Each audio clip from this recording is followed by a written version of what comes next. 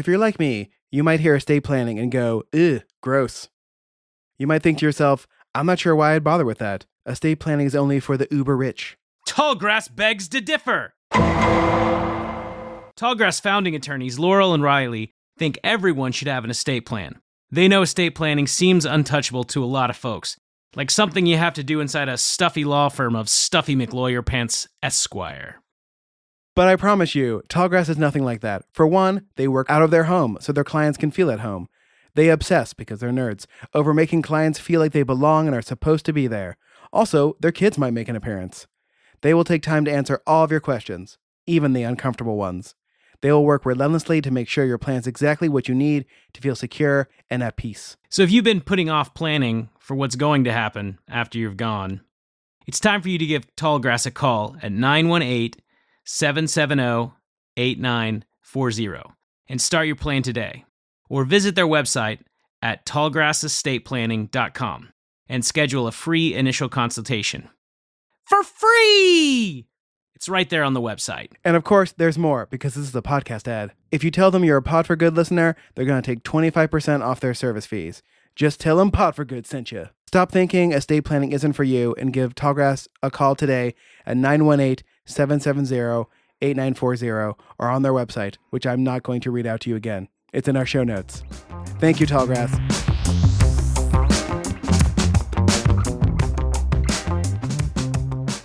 Welcome to another episode of Pod for Good, a podcast where we learn from those doing good in Tulsa and the world, why they care, what we can do, and most importantly, what you can do. Pod for Good is produced and edited by Rant 9 Productions, which is me and my company. So if you like how we sound and are thinking about starting a podcast, reach out to me. I am very easy to find on all social media channels. Pod for Good can be found anywhere you get your podcasts, which, as of today's recording, was not Spotify because they had a weird security certificate problem. Not important. We're moving on. I am, as always, your chief philanthropod and class clown for justice, numero uno to the uno power, Jesse Ulrich. You stole mine. I was going to go numero uno. And I am your vice admiral, philanthropod, and class clown for justice, Top Gun, Chris Miller. Today, our guest is Cameron Walker, CEO of Green Country Habitat for Humanity. We talked to Cameron about what makes the Green Country Habitat for Humanity unique. We also talk about how they pivoted during COVID and the magic that is their restores. I'm very excited to check out these restores. My new house needs things. Enjoy.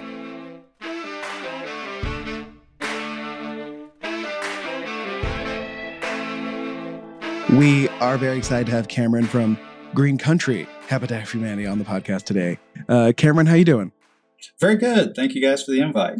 We're excited to talk to you. I've done some volunteer work with Habitat for Humanity, recently when I was younger.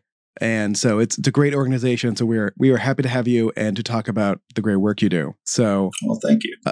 I think I feel like some organizations we have on people don't know about, but I feel like people kind of know about Habitat for Humanity. But why don't you give us a little, like a brief summary of at least what Habitat for Humanity does here? Yeah. So Habitat obviously has a wonderful standing all around the world, primarily known as a volunteer-led organization that builds affordable housing. We are a bit of an anomaly, and the pandemic is largely due to that. But the traditional model of Habitat is we go out, fundraise the money to build a house, and then we invite volunteers to partner with us. And over the course of many months, we build a home. And COVID threw a real curveball at that, and just based on social distancing and all of those things, our national office would not allow us to have volunteers. And so we were really faced with a daunting kind of quandary. Do we shut everything down and go a year, 18 months we really didn't know how long we were going to go and not build any houses when the need is just continually compounding? And so we actually pivoted and borrowed a page out of the for-profit sector. And so while most habitats kind of came to a little bit of a drip through COVID, or unfortunately had to shutter their doors, we quadrupled our production. And we began using professional contractors. We created a network of regional and community banks that started providing below market rate interest for our homeowners. And then kind of the secret sauce is forgivable down payment assistance. And so all that being said, today we have over 50 homes, single family homes under construction. We've got a 23-unit townhouse development that's being constructed. And we're now squarely in kind of the top 10 of all habitats in the country as far as housing production. So we're very fortunate. It has created a little bit of a challenge. We love our volunteers. There are some really great opportunities to get volunteers involved. We've had to be a little creative because we don't want to lose the momentum that we have. So we're really using volunteers now in the pre-production of homes. So we're very fortunate to have a very large warehouse here. We invite volunteer groups from companies, from churches to come in, and they actually will pre-build an entire set of walls for one home. Some companies have done multiple homes.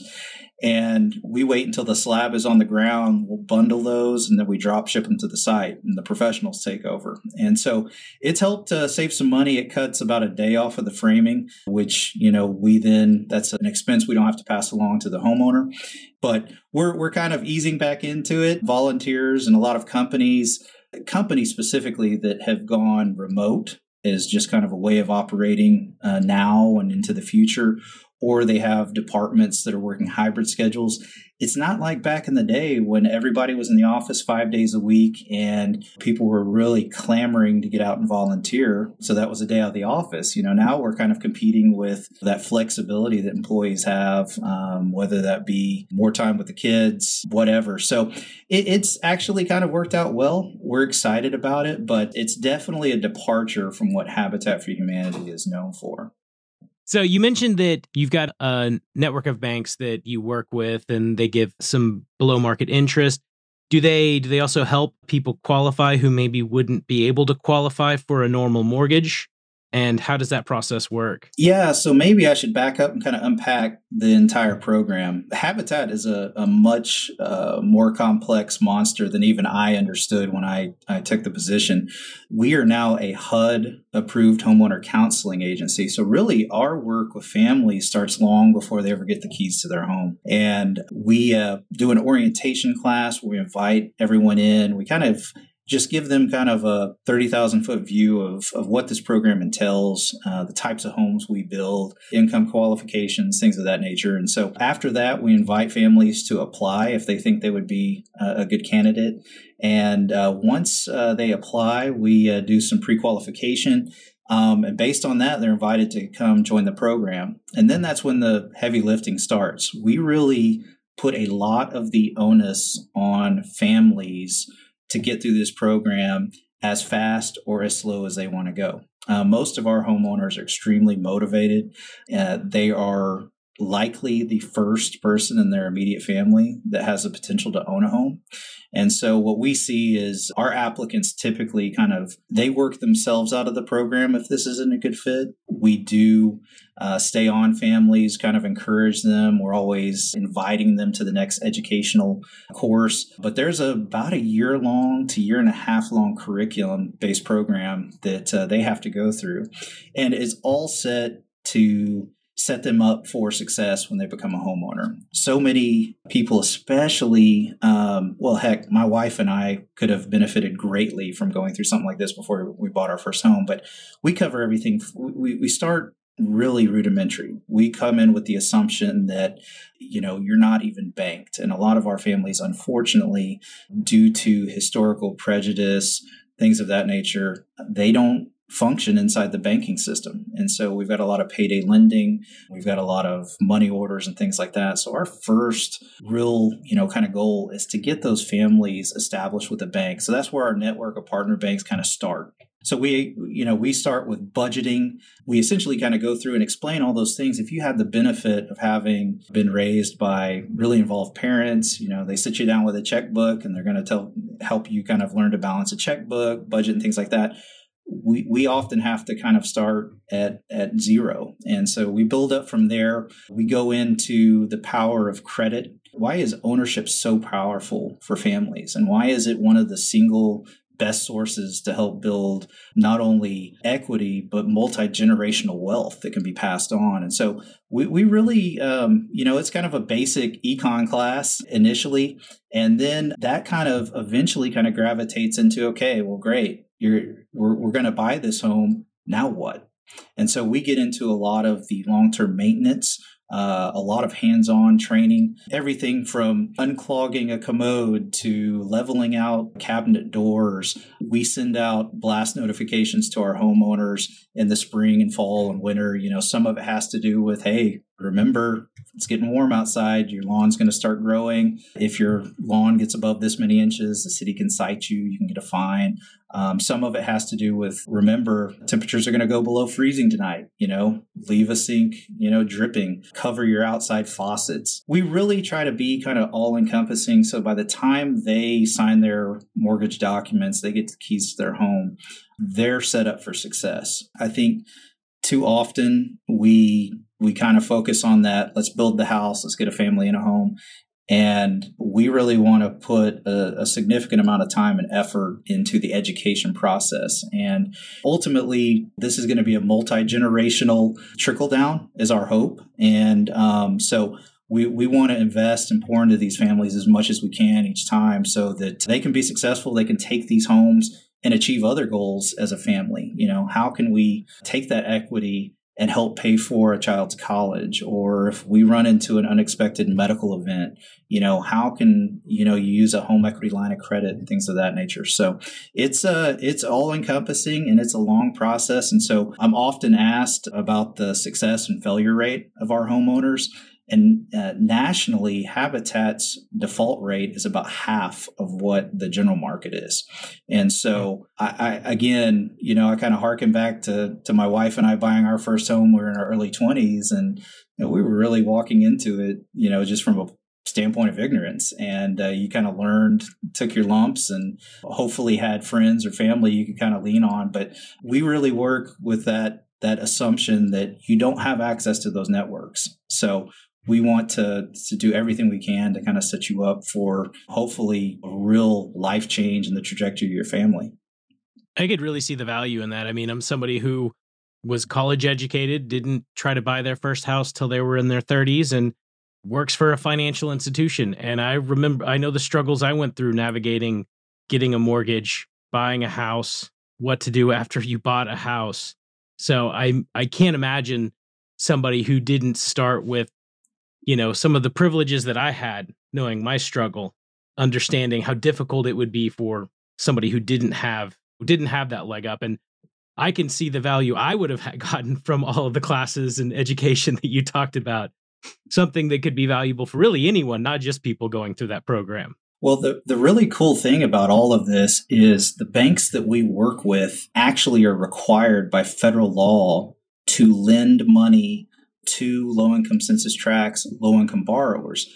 The challenge is the brick and mortar locations are usually located in affluent areas because that is where most financial institutions make their money. And so what we our proposition that we make to these banks is, look, we can be that bridge. We have the relationships with these clients in these areas where you are required to lend, and they're required to lend because of something called the Community Reinvestment Act. And so these banks, once they reach a certain size, they're required by law to fulfill these CRA credits or face a pretty substantial penalty and fine. And so we're always looking for those banks that have either gone through an exam and were written up and had some challenges, or they know that they have one coming up and they're sorely lacking. And so that's kind of our value proposition for them. But it works out great for our families because, again, we're getting them banked. We're establishing a relationship.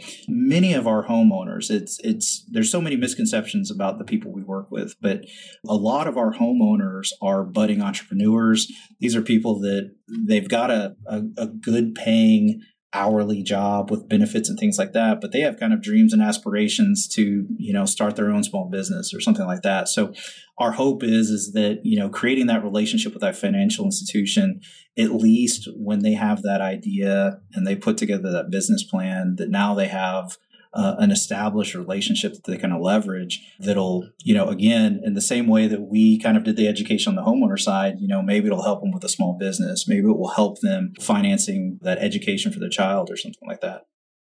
So I have two memories of volunteering. The most recent one was, I guess this was right before the pandemic. I remember volunteering to help build a Mekanaka's house. And yeah. I was not needed. There were so many volunteers there.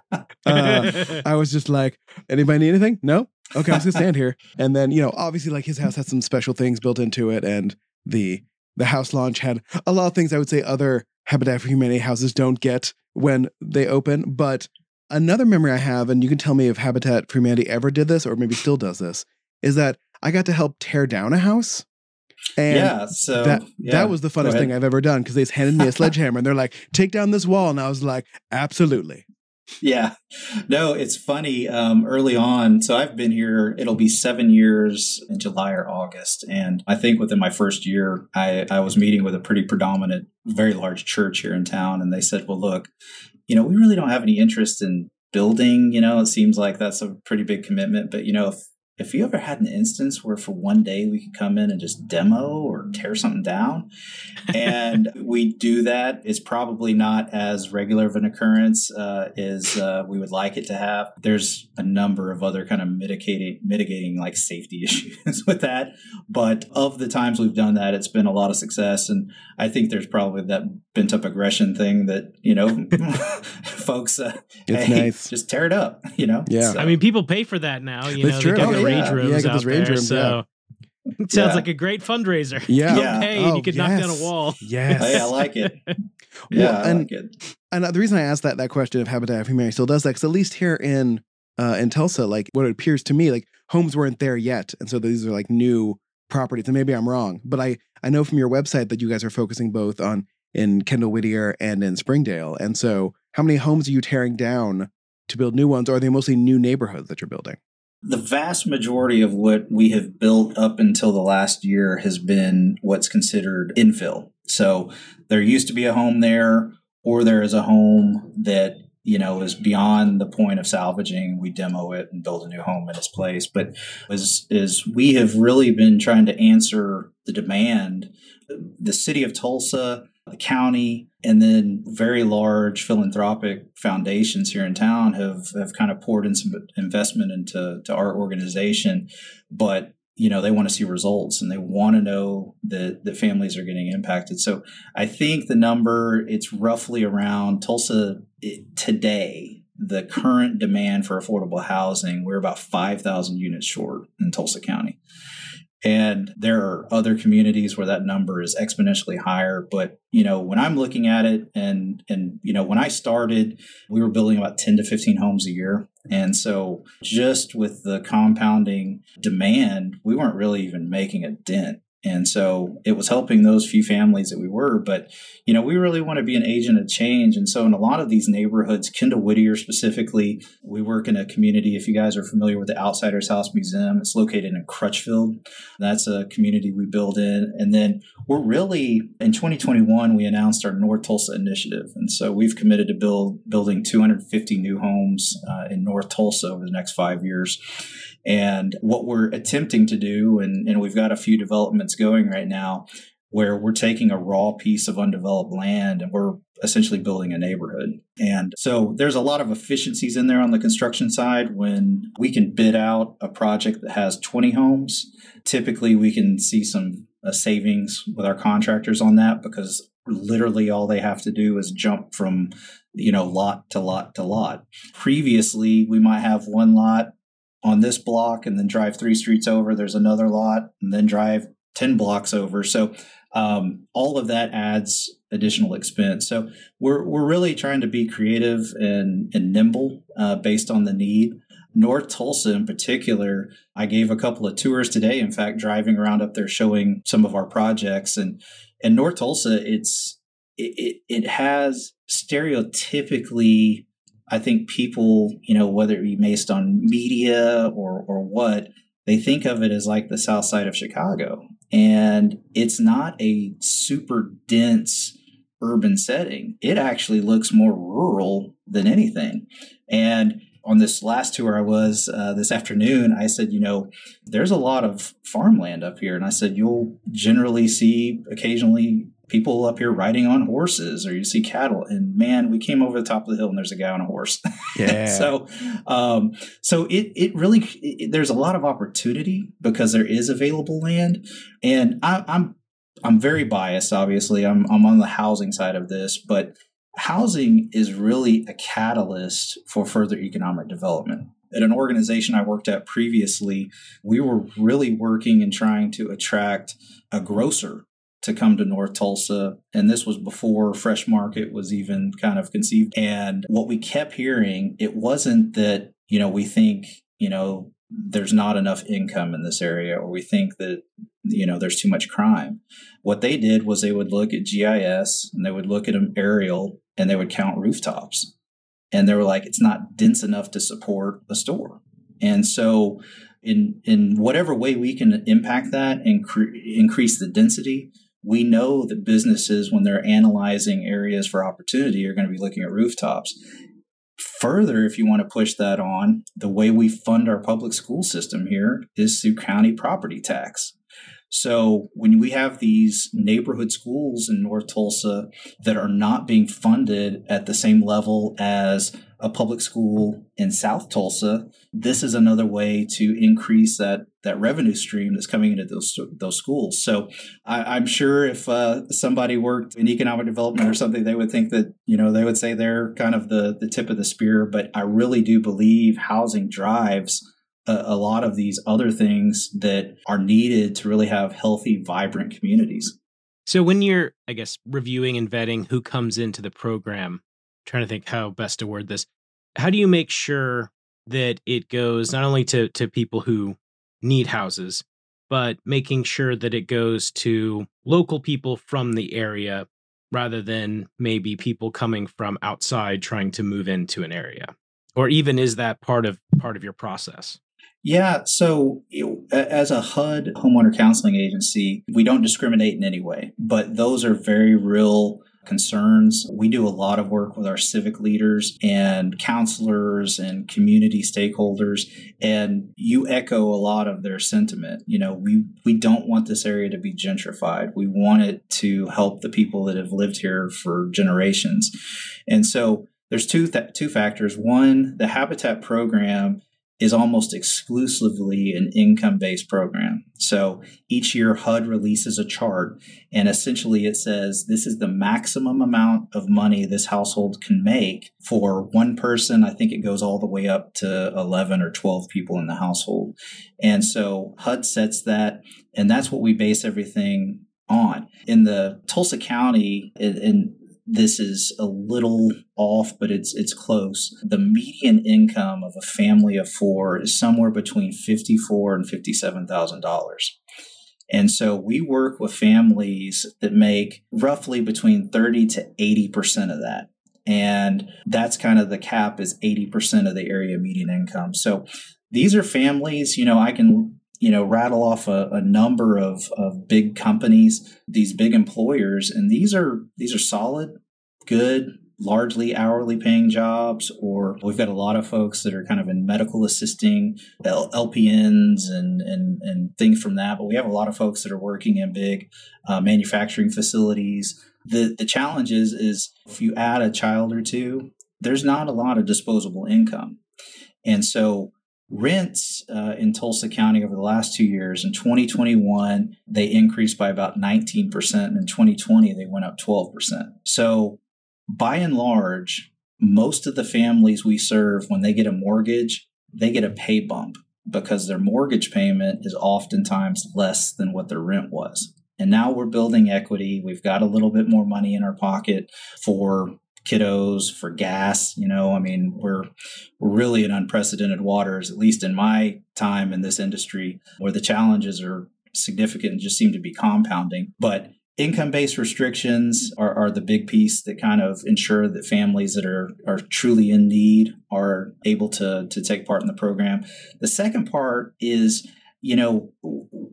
largely we don't see kind of that, I guess gentrification would be a good word. It's not so much economic. A lot of times it comes down to areas of town we're working in. I can tell you we've got a development in East Tulsa that'll have 19 homes. It's called Buena Vida.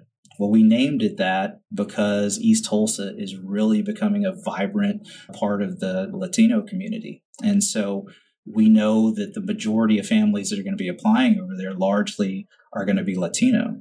Conversely, same as we're working in North Tulsa, we know that applicants that want to live in North Tulsa, were typically born and raised there. We've got family there. Their house of worship is there. And so that's where they want to be. So we don't do a whole lot of social engineering. We are very upfront with our families about where we're building. And what we typically see is if you're from a certain community, that's typically where you want to try and live. So the challenge is trying to build up that capacity so that we can have multiple focuses all throughout the Tulsa metro area that are really trying to serve as many different populations as we can.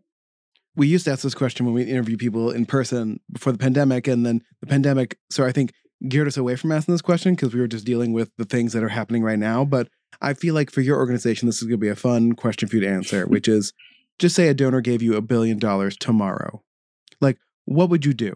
Oh, man. Well, like most nonprofits, we are running very lean. Most of the folks on our staff are wearing many hats.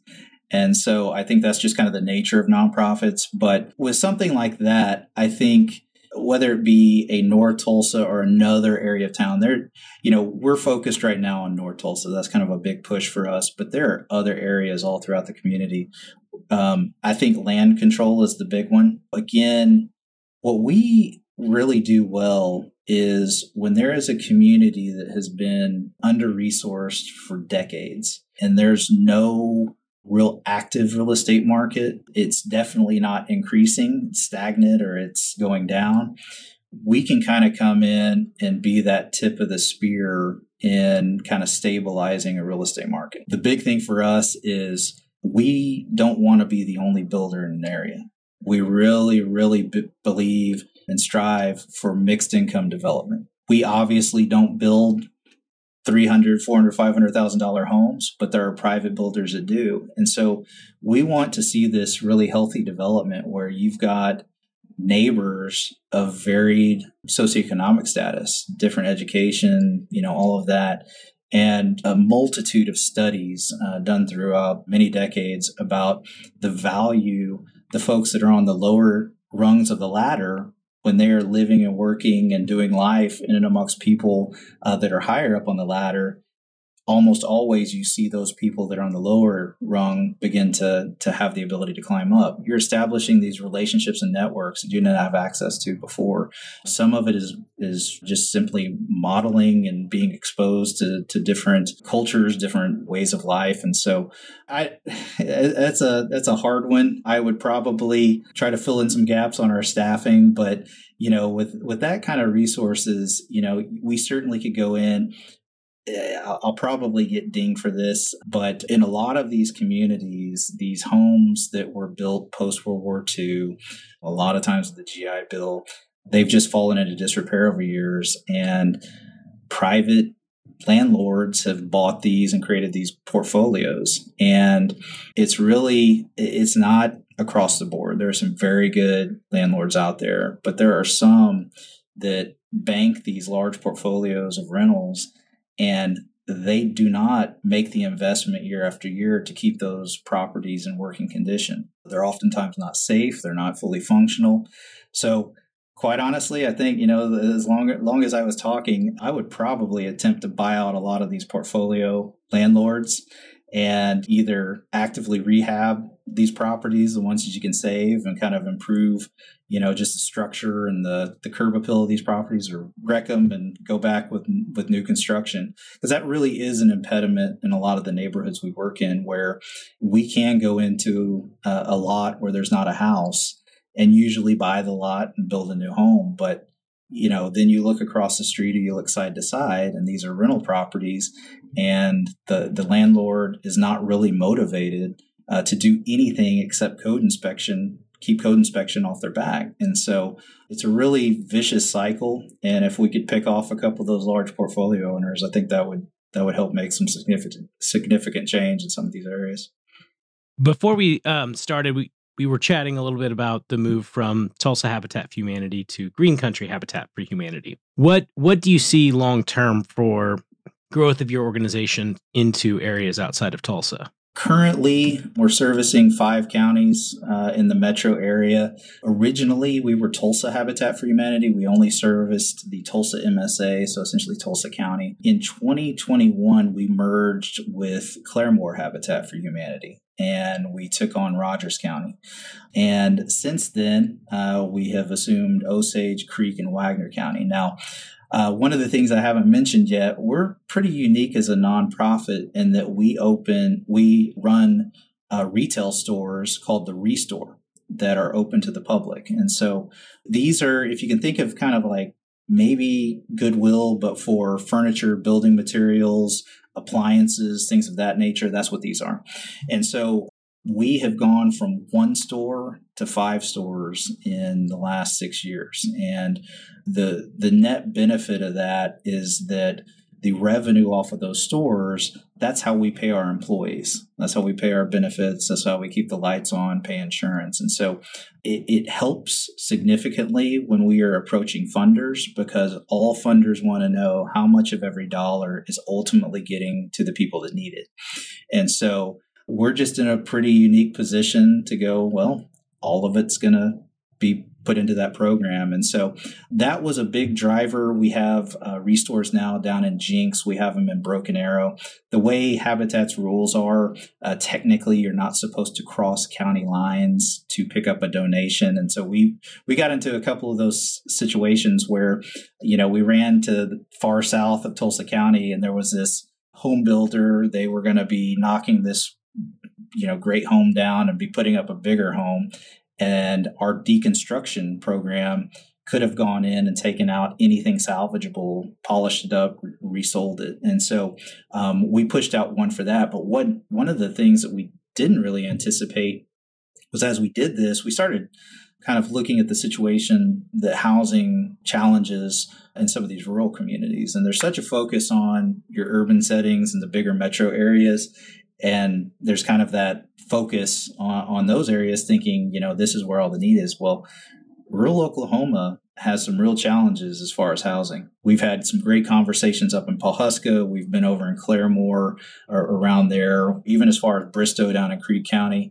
There's some opportunities to really do some effective work in some of these communities. And in my opinion, Tulsa, just because of its size, you've got a plethora of private builders. Well, you go to some of these communities, there might be one home builder and they're doing 3 or 4 custom homes a year, and that's about it. And so what is everybody else supposed to do? And so Pawhuska was a unique one, because a lot of the homes that used to be available as rentals or as owner-occupied homes have been sold and converted into Airbnbs. And because of the success the Mercantile and the Drummond family has had up there, which is great, but what they found was a lot of they're having a real challenge recruiting and retaining employees because of the commute a lot of their employees are having to make. So it's just unique challenges. But ultimately, we want to be a resource that can serve at least those 5 counties, if not all, of Northeast Oklahoma. There's some great partnerships potentially to be had with some of the Native American tribes that are all beginning to do some kind of housing work or have been doing housing work. But there's just a tremendous amount of opportunity. And I kind of look at it, I love to say yes until I absolutely have to say no. So the more geography we have, there are certain resources and monies that are available in rural communities, USDA funds and things like that you can't get when you're in Tulsa County, and vice versa. So has Green Country Habitat for Humanity been researching or looking into those 3D printed homes? Well, it's funny you say that, and I'll share a little bit. I can't name any names, but yeah, we had a meeting with a company that has really become kind of a leader in that emerging market. In fact, there are a couple of habitats around the country, the Southwest in particular, that have done a few of those homes. I can say, like all technologies, there's going to be kind of that early adopter phase, and they're going to be the guinea pigs. Because we're so cost conscious, because every dollar we can save is one less dollar we have to pass along to the borrower. Right now, the value add is not there completely. But with all things, I mean, I remember when I was a kid and CD players came out and they were like $1,000. And so in a very short order, they became very affordable and everybody had one. So, I kind of hope, and I'm anticipating that there'll be improvements in technology that will help both the speed and the affordability of it. It's really great, highly energy efficient. The technology around it is, super cool. And there's all sorts of things you can achieve with moldable concrete that you can't achieve with straight lumber. And so it'll be neat to see how it comes along. We have built some composite foam, preformed, some panel homes. So these are homes that it's akin to a Yeti cooler, virtually the same technology. So instead of a Yeti is kind of these two pieces of metal and there's an air gap, and that's what's kind of creating that insulation. These, it's two thin layers of fiberglass composite material, and then the inside of it is foam. And so, Jesse, you and I could stand with a 30-foot span of this. It's going to go on the roof, and both of us could easily pick it up. And so it's super lightweight.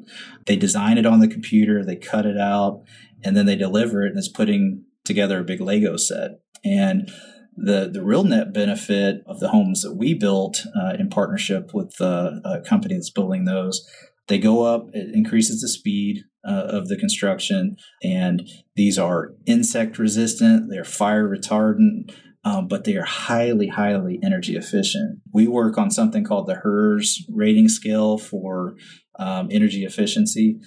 And when we had our first home kind of HERS rated, it's so far off the charts efficient that I don't think we had a category. And so one of the interesting things, the half-ton HVAC unit that we use typically on our houses, or 1-ton unit, was far too big for these panel homes because they didn't need as much heating and cooling. And so every one of these homes that we built, we incorporated something that's pretty prevalent in Europe. Well, I guess I should just say around the world. But you'll see it in some major metro areas and high-rise buildings, but the mini split systems. And so it's a HVAC system that you can essentially kind of go room to room. And like, if you're not using this bedroom, if, child's off at college, you can kind of cordon it off and you're not having to pay to heat and cool that. But once you kind of stabilize your temperature in the house and you don't open a door, you don't open the windows, it will hold a consistent temperature for many more hours than a traditionally built house. And so ultimately, it reduces the amount that our families were having to pay for utilities. Again, they're still kind of struggling through some of that early technology kind of lumps. I think they're going to get it. There's some companies, I know we worked with a local company that was doing that, but everybody, whether you're building $1 million custom home or you're building one of our homes, everybody's attempting right now to try and find ways to shave expense and kind of contain costs. You mentioned saving. Everybody's trying to, save on builds and stuff like that. You also briefly talked about your restore. So what kind of stuff do you offer there? So if somebody is, say, needing to do projects around the house, or say is in the process of buying a new house and may have to do some repairs like Jesse, what kind of things would they be able to find at one of the Habitat Restore locations? So the Restore, I always just kind of refer to it as the discount version of Lowe's and Home Depot. We're certainly not as big. Our biggest store is around 35,000, 40,000 square feet, but it's a mixture. There's two things we primarily sell. One is donated product. So let's just use Jesse as an example. If he's going to be remodeling a kitchen, he can either have his contractor remove the old appliances, remove the countertops, cabinets, things like that, drive it over, donate it, or our deconstruction team will come out at no charge and we will take everything off site. And it's savings for the person doing the remodeling because they're not having to pay for a container to haul it away. It's keeping things out of the landfill. It's really that old adage, it's one man's trash is another man's treasure. And I'm continually stunned what some people consider trash. We have high-end luxury appliances that are donated. But again, it's primarily furniture, building materials, appliances, but we've expanded even into rugs. We're one of the only habitats in the country that we know of that has a full-service custom cabinet shop. And so it was originally started to build cabinets for the Habitat homes where volunteers would come in, but over time it has expanded where we are working with home remodelers, new construction. And so we have a staff of 4 or 5 guys out there that are working. We supplement with some kind of longtime volunteers that work in the cabinet shop.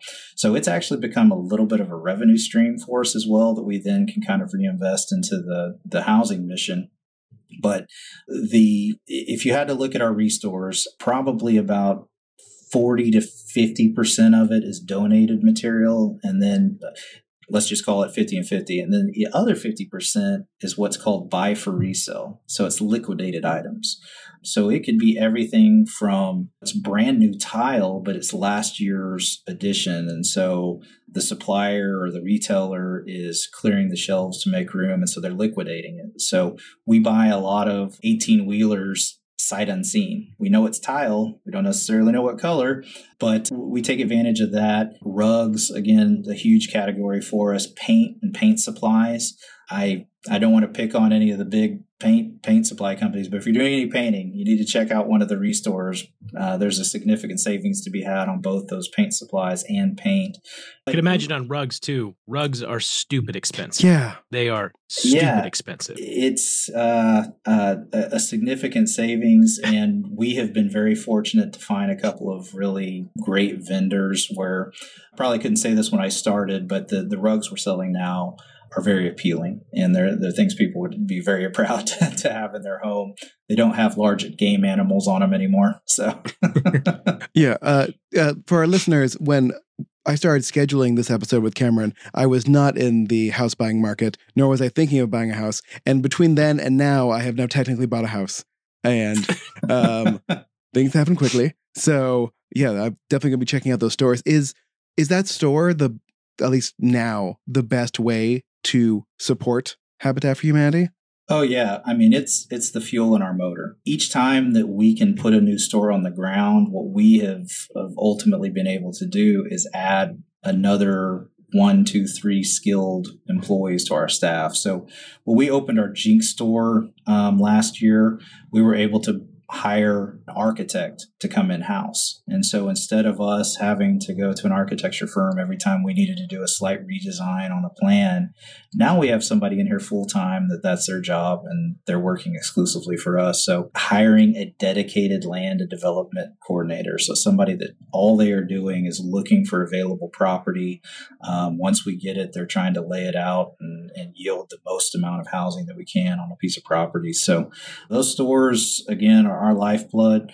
And so we're going to continue pushing into that. The people that shop at these stores, I mean, and I'm not lying when I say this, we have customers that come in every day to just take a quick glance because it's an interesting store, and I had no appreciation for it before I began working here. But if you look at the sales floor at 9 in the morning and you look at the sales floor right before we close at 6, it's turned over. And because stuff is going out the door, new donations are coming in. So our Facebook page, and don't quote me on this because it's been a while since I looked at it, but at one point we had about 35,000 followers on our Facebook page. And for many years, we exclusively marketed through Facebook. And so each time we have, our trained associates over there, something comes in, they're taking a photo, they're pricing it. And so people are just calling us constantly going, I saw this on Facebook. Can I pay for it right now? Hold it, things like that. So it's an interesting ecosystem. I haven't seen it at a lot of other stores, but it's just because of the variety and the uniqueness of a lot of stuff. And again, with all of the movement, especially in the last couple of years, it's been happening while interest rates were low and, people were at home. They were doing a lot of home improvement projects. And so we saw a lot of people that were buying very nice homes, but they wanted to overhaul. So, getting a, Sub-Zero refrigerator, full set of like Thermador appliances, things like that donated. It's just crazy. And then, even we have other retailers that, dent and ding items, or they had something that was ordered slightly wrong, so it wasn't the exact right size window or door. And so after time, they've been storing it in their warehouse and it gets to kind of this critical mass. And then they go, hey, call Habitat, see if they'll send a truck. Can we dump something off? And so that happens a lot too. So it's a bit of a treasure hunt. And the, funny story I tell people about this, when I got hired, I had never heard of the Restore. And somehow during the course of our conversation with the board of directors, it didn't even come up. So when I started, I showed up here and they gave me a tour and they're like, well, this is our Restore. I'm like, what is this? Well, I was talking with my mother a few days later and she's like, oh yeah, I've been shopping there for the last 10 years. She's like, I love that place. So they're really a hidden gem. And, now that we have 5 locations, come into one, you don't find exactly what you need. I'm like, well, you got 4 more. And it's a little bit of a treasure hunt, but for the amount of savings that you can realize for some quality material, it's a great find. Well, there's someone who lives Jesse, in my house it looks with like me. there's one just a couple miles from you. Yeah. I'm certainly going to check them out. There's definitely someone who lives in this house who likes treasure hunts for this sorts of things. Oh, I know. For sure. And by the way, so one of the Facebook pages didn't come up, but the one on Memorial has 9,000 Facebook followers, and the Broken Arrow one has like 3,000. And whoever runs that store is very good at Facebook because there's lots of videos of him talking about things that are in that store. So well done to that gentleman. And what we really had to kind of fight with, okay, every time we have a new store, does it need a dedicated Facebook page? And so those stores are continuing to build. Our Tulsa Facebook page for that Restore is just a monster. And I'm not a guru on Facebook marketing, but man, when we would boost those posts, we would see crazy numbers. 105,000 people viewed this, things like that. So it's really been good to us. And again, it's a great service for the community, but just like Chris was saying, I mean, or maybe you, Jesse, it's a fantastic way to support our mission of housing without having to come out and swing a hammer. I mean, you're just going to be a donor or consumer. It's all helping the mission of affordable housing in the Tulsa area. By the way, the page for Green Country Restore Tulsa has almost 50,000 likes. All right. That's unreal. Yeah, little old Green Country Habitat. Mm-hmm. What are other ways people can support Green Country Habitat for Humanity beyond shopping at Restore? Well, I mean, it's usually pretty self-evident with us nonprofit folks. I mean, we are looking for folks that want to partner financially with us. The volunteer component is huge. It helps significantly. Again, as we're shifting into that pre-construction piece, that's a huge way that companies, churches, we even have these civic groups, Rotary and different things that have come out and done things like that. So that's a great way to support us. The Restores, again, fantastic. But, we're looking for those folks, it's $5, $10 a month. That adds up when it's compounded. And again, I would love to sit here and tell you that we had, enough staff that could, kind of be dedicated in one area. But again, most all of our employees are wearing multiple hats and do a fantastic job. But we certainly, the more of those skill sets that we can bring in-house, that actually results in a net savings because that's one less vendor that we have to kind of reach out to. So it's in our, kind of our mission of affordable housing. And so that has been really challenging as material prices have gone up, 200, 300, 400% in the last 24 months. Supply chain breakdowns. I mean, we had a development called Peace Point, and they were supposed to be full brick homes. Well, when we went to order brick, the brick, vendor was like, we can give you about a 1/6 of what you need. So we had to kind of change on the fly and use some hardy board siding on 3/4 of it. And then the front was brick. So we've had to become very nimble, but we do have that's another great thing. We have a handful of companies that have been generous donors over the year by way of supplies and material. And so whether that be windows, whether that be roofing material, those are always good ways. So if you own a company, you're in a construction trade, even if you wanted to come out and donate your professional services on a house, to us, the net savings is really meaningful, when that savings is being passed on to those homeowners. So if folks have a creative idea in mind, again, we want to say yes until we absolutely have to say no. So we'll entertain it. And again, we just want to do all that we can to really maximize the amount of work that we can do to serve as many Tulsa area families in need of affordable housing, because so many people are just today just priced out of buying a home. You cannot walk into a bank at a certain level income, and man, if you have a little bit of student debt, you've got a car note, you have risk shining above your head. And so banks aren't going to be real apt to sign up for a 30-year mortgage. So it's many ways to partner. And so we take all comers. For all listeners, please go shop at the Restore, donate money to Habitat for Humanity, volunteer when you're allowed to volunteer again. And, just remember, if you need a house torn down, call me and Chris first. We'll take care of it. Absolutely.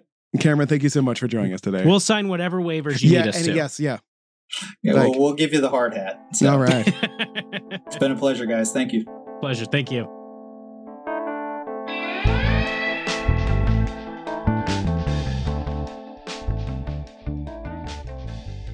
Thank you all for listening to our episode with Cameron. If you want to support Green Country Habitat for Humanity, please go check out one of their restores. That is how they pay their bills, because people don't want to pay overhead, which by overhead we mean people's salaries. So go to their stores, donate money online, volunteer to build/destroy a home. Chris and I are down for that soon. The link to their website's on our show notes, as well as a link to one of their restores Facebook pages, which is a delight. You'll enjoy. Please make sure to follow Pod for Good on Facebook and Instagram and Twitter and all the things. Subscribe wherever you get podcasts. And most importantly, if you like the episode, 1, leave us a review, which we'll read on air if there are any new ones. But that is the best way for us to grow. So if you find the shtick Chris and I do entertaining in any way, please let other people know so that they listen. As always, get it done, Tulsa. Broken Arrow, you haven't done anything recently to embarrass me, so you get off this week. Be safe out there, everybody.